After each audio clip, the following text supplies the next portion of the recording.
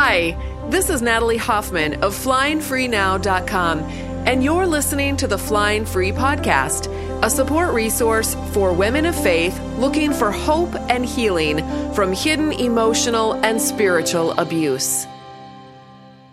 Welcome to episode 114 of the Flying Free Podcast. We have some great questions from some listeners, so let's hear our first question. My husband and I have been married for 15 years. We have a 2.5-year-old, almost 3-year-old daughter. So we were married for 12 years before we had our first child, our only child.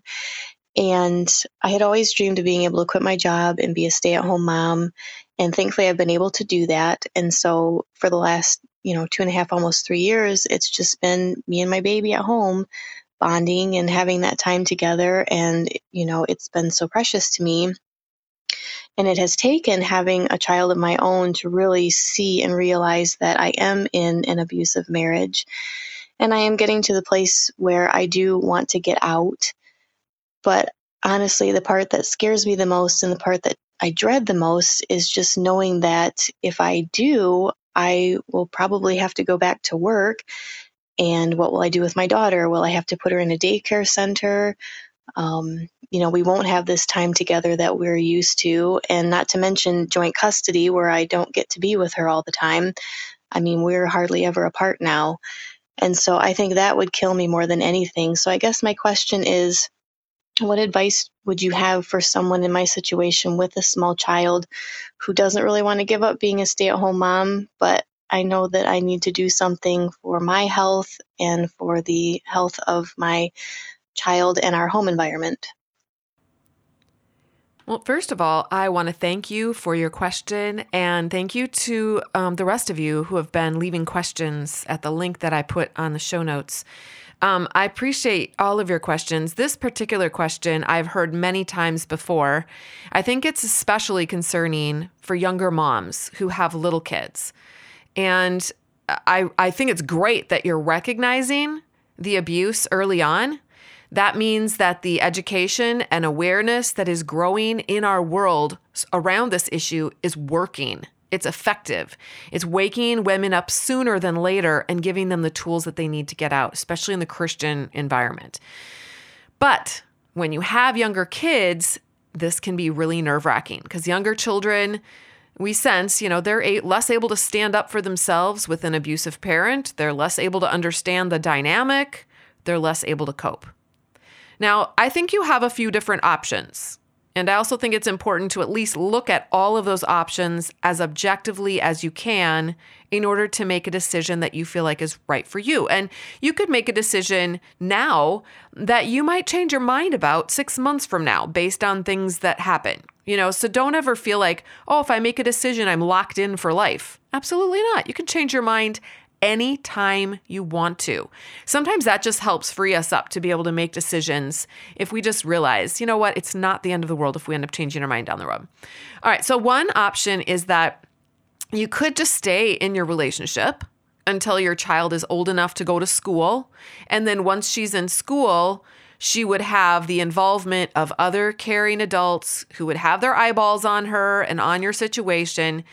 I think that this has been really helpful for my own younger kids, and then when she's in school, of course, you can go to work and get a job, right? Now, another option is that you could get a job where you could work at home. There are a growing number of companies now that because of COVID, COVID was a bad deal, right? But there were a few good things that came out of COVID. And one of them is that a lot of companies have realized the value and the savings in having employees work from home. So the job market for work at home people has grown. And I think this is something that you could possibly explore. Then if you worked at home, you could leave your relationship, your marriage, and you could still support yourself and also still be with your child. And I see a lot of women actually doing this and making this work. So another option is to think differently about your experience in order to alleviate some of that fear and dread that you talked about. Right now, you have a belief that you have this wonderful bonding time with your daughter. and that's going to go away if you end up getting divorced and having to put her in daycare or whatever.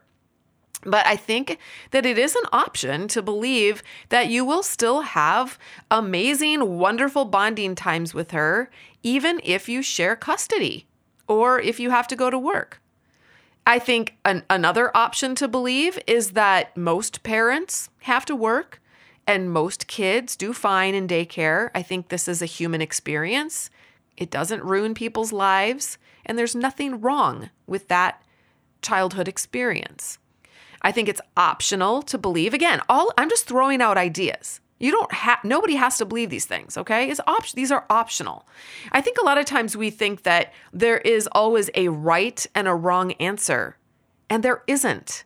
There are options to choose from, all right? So it's also optional to believe that whether you stay or leave your relationship, your child is going to have some wonderful life moments, and she's also going to have some painful life moments, because that is life on planet Earth. And when we bring children into this world, that's what we're bargaining for. We're bringing them into their own life's journey that is going to be full of great things as well as hard things.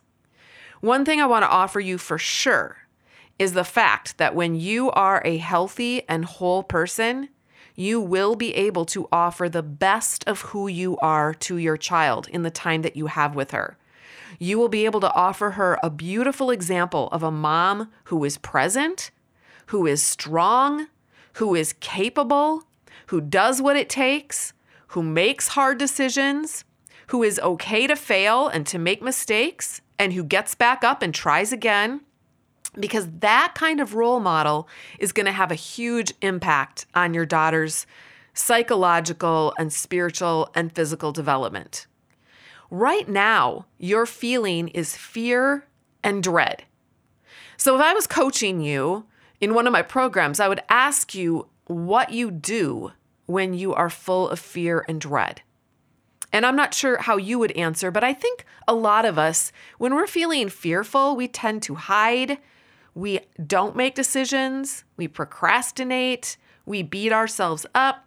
We panic.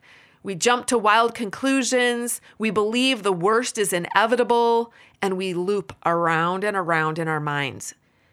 And when we are doing all of those things, it's really hard for us to be present with our kids when we are riddled with fear about the future. And so, you know what the result is?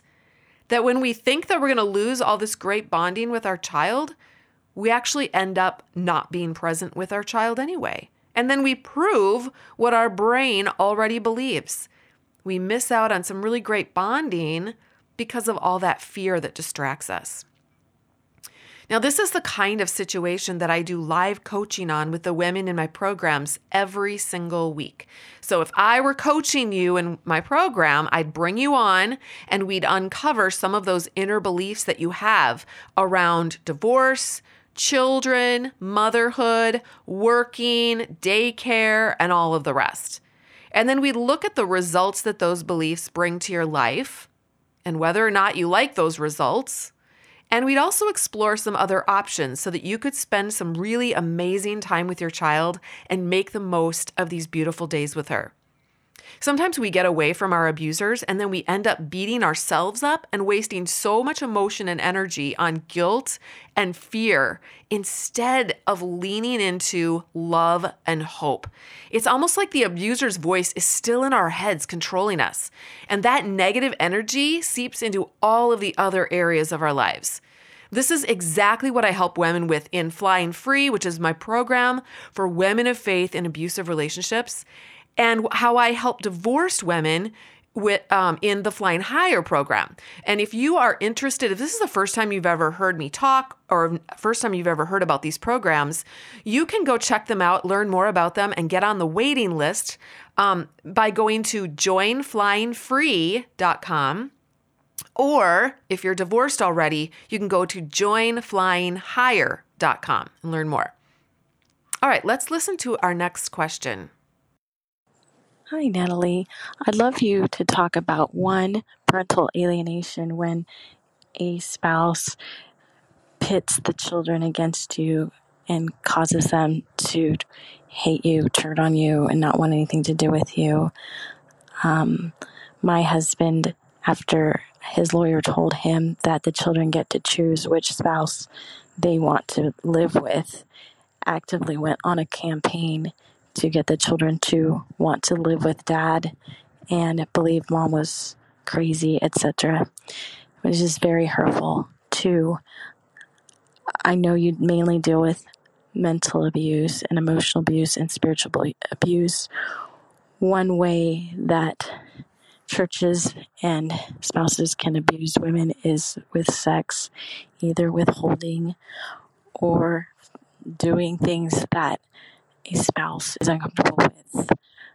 My husband has said that there's no such thing as marital rape, that if I'm a Christian, my body doesn't belong to me, and that I needed to be willing to yield and deny myself and die to myself.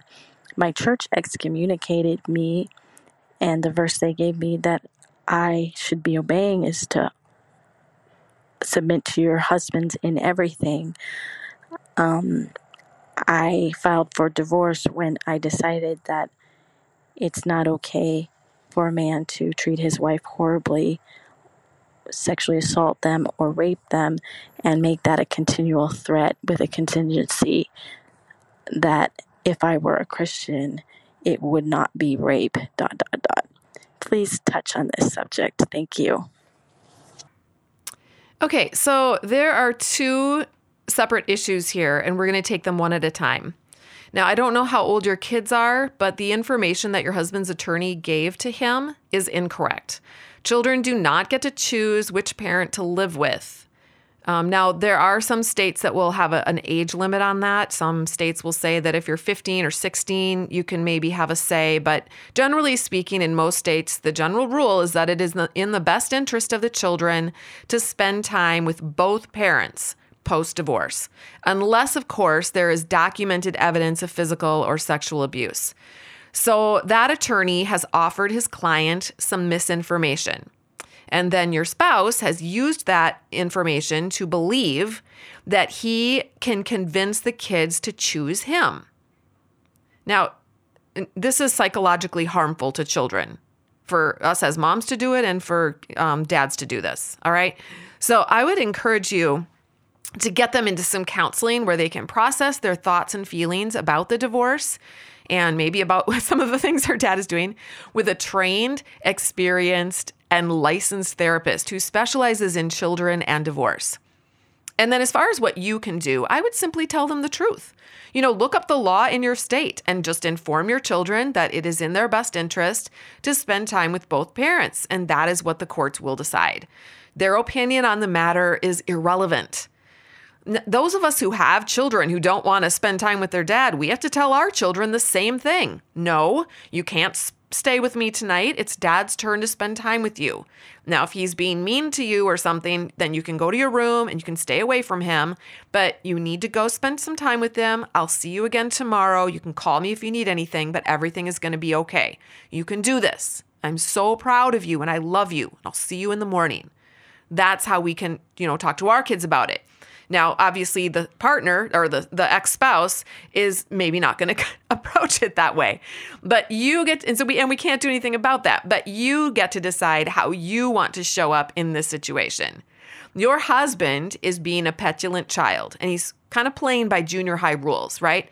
But you get to rise above that kind of behavior and be the adult that your kids need you to be. They're going to notice that. They're going to notice the difference. They're going to respect that and eventually gravitate toward that and hopefully eventually adopt that kind of stance in their own lives. Now, as far as your husband's beliefs that rape isn't a thing if you are married, and your church's beliefs that women need to submit to their husbands in everything, it's really important for all of you to remember that these are just the stories they tell themselves to make their own universe work for them. Even these people would know that it's kind of selfish to say, I should be able to have someone else's body whenever I want to. They sense that. That would be selfish. So they wrap up that selfish message in a spiritual story. And they take a Bible verse and they do a little bit of twisting in order to get the body that they want to cooperate with them. They are unable to meet their needs on their own due to their emotional and spiritual immaturity. So they will blame and shame you into doing it for them. And then they call it your Christian duty. You see how this works? So of course, if you're going to a church that believes these kinds of stories and preaches these kinds of stories, they're going to kick out anyone who doesn't cooperate. This is coercive control, both in the home and in the church community. And that's why you see in churches like this, you see so much abuse in all of the homes that are in the couples that are involved in churches like this. Not in every couple, but in a lot of them. I don't believe this is actually Christian or Christianity. This is the antithesis of what Jesus Christ teaches about love and sacrifice and leadership. But you know what? They get to have these beliefs. They are adults and they get to make their own club rules and live by them with whomever else wants to buy into the same stories and live that way. This is a free country. They can do that.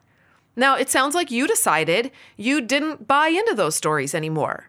And so you got the boot, right? Welcome to the world of adulthood. This is a world where adults get to make their own decisions, and we give other adults freedom to make theirs. This is a world where we don't control other human beings, but instead we empower other human beings to be the best version of themselves possible. This is the world where you get to thrive and grow and learn and make mistakes and change your mind and make more mistakes and take risks and live your amazing life. The life God gave you responsibility for, nobody else.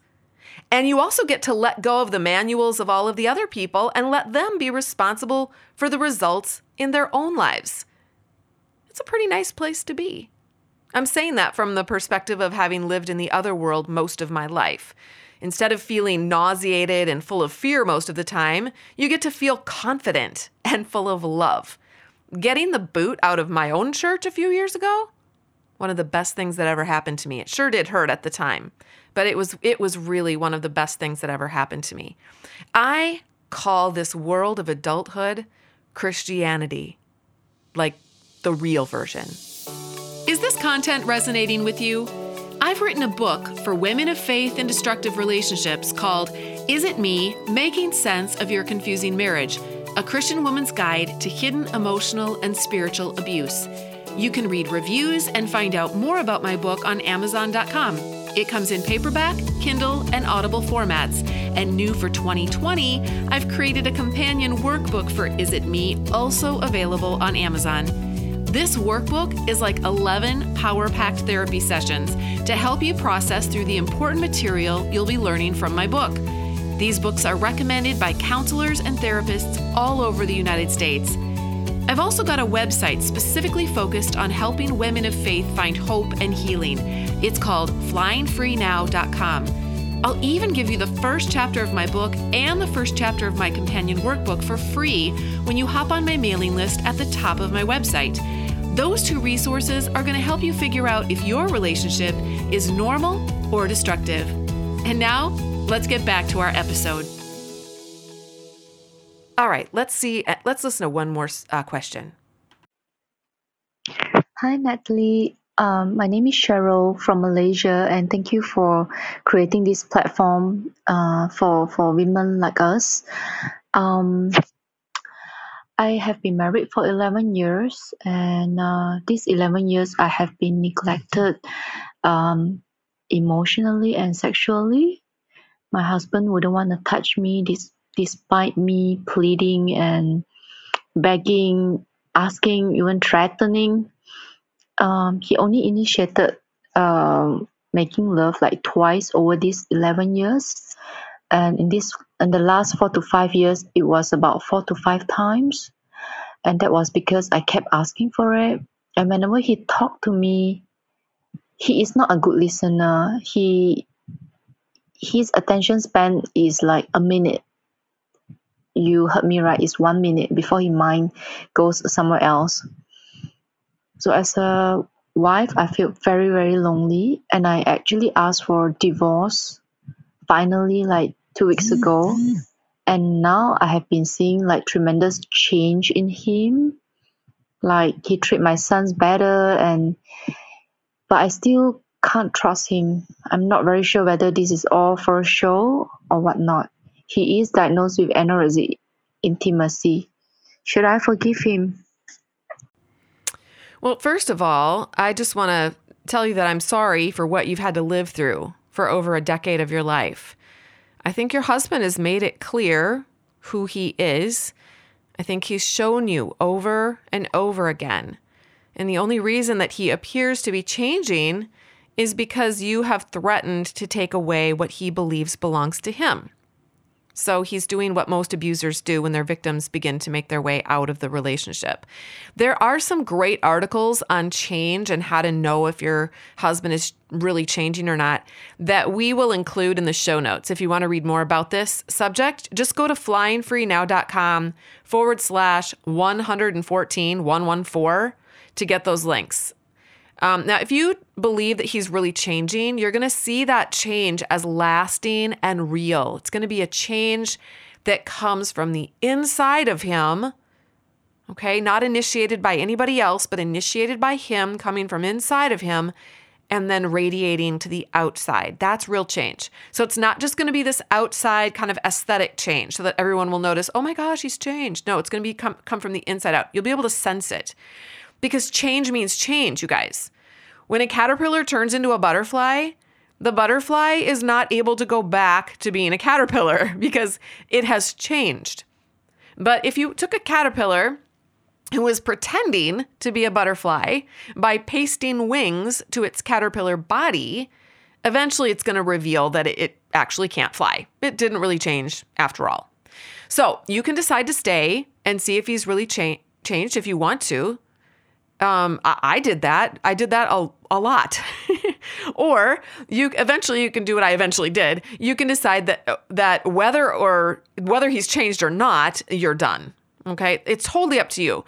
But it sounds like if you're looking for a partner who's able to listen to you, who's able to make love to you and connect with you on the intimate level that you wish to connect with someone else, this is probably not going to be your guy. Now, it's hard for us to accept this because our brains have been running on a software program that says, this is the guy I thought I married. If I can just find him in there, all will be well. I'm sure he isn't what he keeps showing me he is. I'm sure he can change. I'm sure that if I could just say the right things, give it enough time, or do the right things, then he will be the man that I dreamed he was when I married him. And what happens is we loop and loop on those beliefs for so many years that they are this well-worn highway in our brain's programming. So it's going to take some effort and practice to grow some different beliefs based on what you've actually experienced in your relationship rather than on your wishful thinking. So to practice, you may want to practice some new thoughts like this. My husband doesn't like sex, and that's okay. I do, and that's also okay. My husband doesn't like to listen to me, and he doesn't have to like to listen to me, but I want to be with someone who loves to listen to me. I'm going to accept my husband as he is, but I want to be with someone who loves me and is invested in a growing relationship. This means that this guy is not going to be a good fit for me. I wish he was. But I will accept that he is who he is, and I will not expect him to be someone he isn't. I will also accept that I am who I am, and I will not expect myself to be different. And I will pursue a life that is safe for me and full of love for myself and my children. Now, all of the original thoughts are optional. We have to understand that. All of our beliefs are optional, and the new thoughts are also optional. You get to decide for you what you want to believe and why. Just be aware that the things that we believe, the thoughts that we have on a regular basis, create feelings inside of our bodies. Those feelings cause us to do certain things. The things we do create our results. That's all I have for you today. Thank you so much for listening. Until next time, fly free.